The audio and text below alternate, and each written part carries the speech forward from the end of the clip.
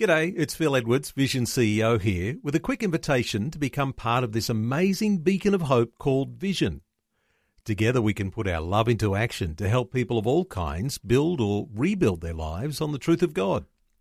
Please consider the part you can play during our upcoming Visionathon appeal, remembering that it's your support that makes Vision possible, including this podcast.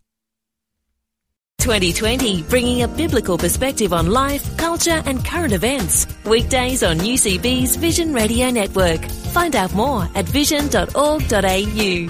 Hi, it's Neil Johnson. Welcome to today's 2020 podcast from the Vision Radio Network. Remember, you can hear 2020 on Vision from 10 a.m. Australian Eastern Time weekdays. Anglicare has called on the New South Wales government to provide affordable and suitable accommodation in the Sydney and Illawarra region for people on low incomes.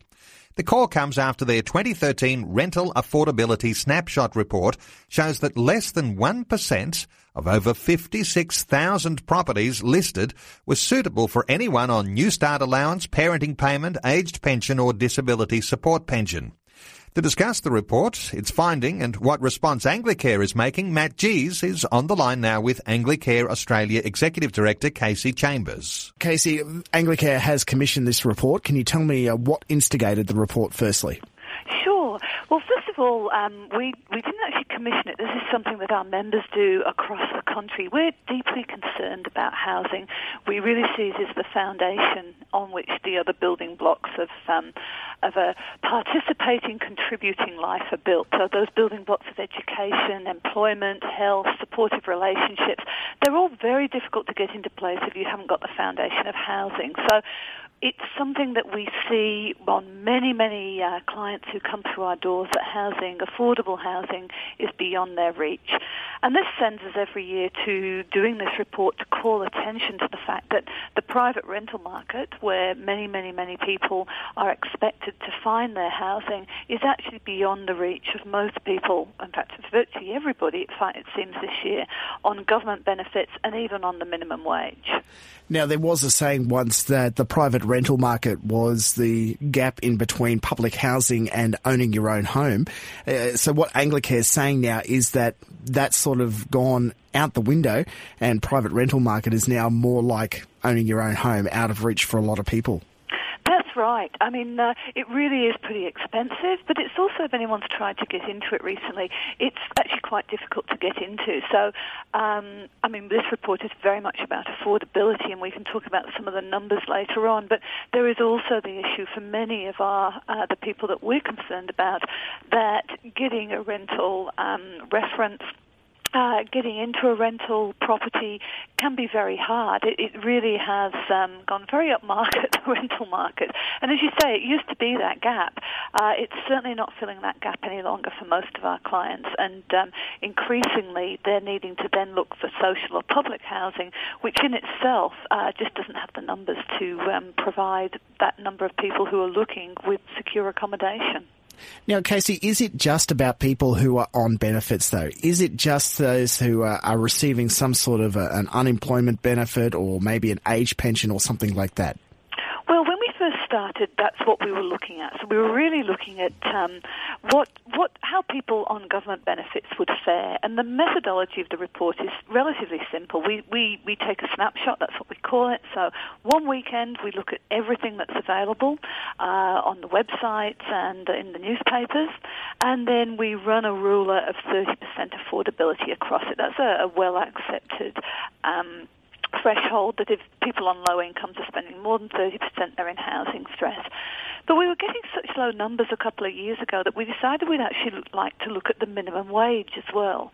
And that's become very shocking. For example, in this survey across the country, we surveyed over 56,000 properties on the 13th of April. And what we found was that if a family of four that weekend, who mum and dad were both on full-time on the minimum wage, and they were getting all the childcare benefits and things, family tax benefits, they would not have been able to afford 92% of what was on offer that weekend. So basically 92% was out of reach of a family with 2 full-time workers, which really brings it home that it's not just people on benefits, as horrific as that is. It really is all those people on minimum and close to minimum wage, who people are retail industries, our service industries, our hospitality industries and many other areas that are on the minimum wage would not be able to get into this market. Now, did these numbers vary from state to state and from regional and metropolitan areas? Which one had the better results? It really is very much a patchwork picture, Matt. It's very clear to us that rental costs, rental prices are one of the canaries in the mine. You can literally see mining activity growing and falling back in areas. So, for example, last year's survey found that areas around Mudgee and Orange in New South Wales have gone up. They've gone back down again slightly this year. It doesn't mean that they're more affordable, but average rental costs have gone down.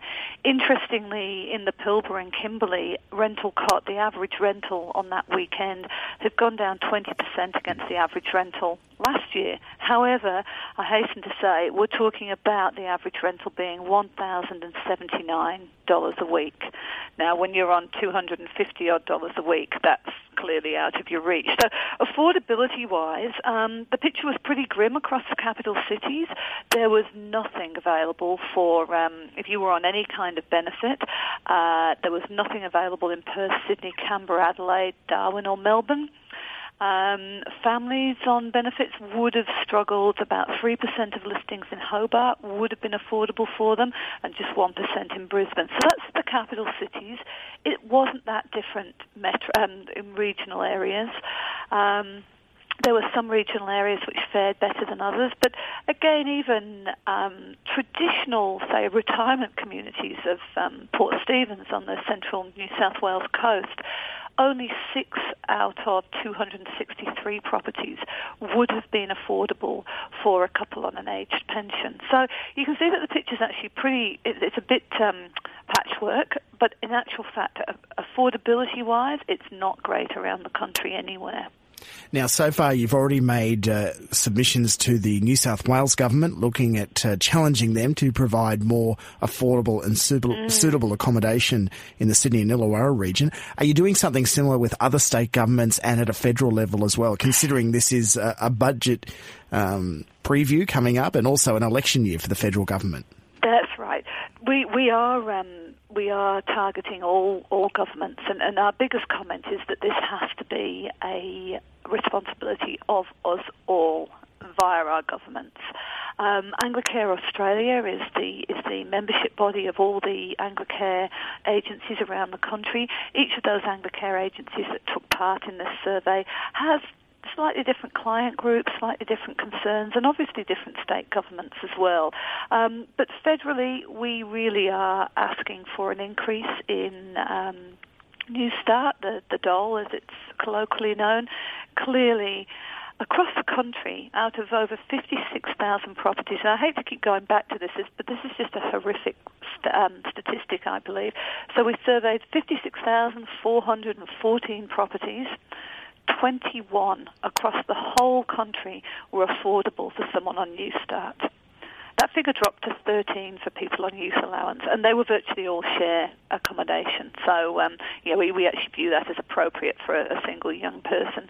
But you can see that number, that's really so horrifically low that we do need to look at increasing New Start. Past that, we believe that we actually need to look at a reform of the welfare system, looking at why those benefits are falling so far behind wages. But clearly then we also need to be looking at, well, what's this meaning for people on minimum and low wages? And it's still not much better.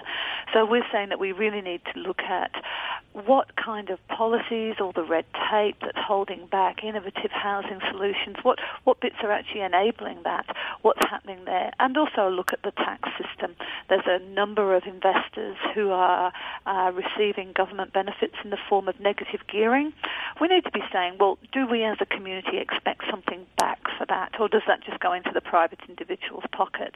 At the moment, if you're on Newstart, for example, there are a number of obligations upon you in return for that government benefit. If we turn that on its head and say, well, negative gearing is actually a government benefit, what does the community expect back from that? So we want to have all those conversations. Around the country, there are also, different state governments doing different things in housing. And I do have to say that the federal government has made unprecedented investment into the housing area in the last 5 years, but we do really need that to continue. So it sounds like it's an issue that is going to not only stretch the welfare sector, but it's also going to be a subject of many conversations to come at both state and federal parliamentary level. Casey Chambers from Anglicare Australia, thanks very much for your time and helping us understand a little bit more of this snapshot that you've recently undertaken. Thanks, Matt. Like what you've just heard? There's more great podcasts, or you can listen to us live at vision.org.au. And remember, Vision is listener supported. Your donation of any amount will help us continue connecting faith to life. Learn more or donate today at vision.org.au.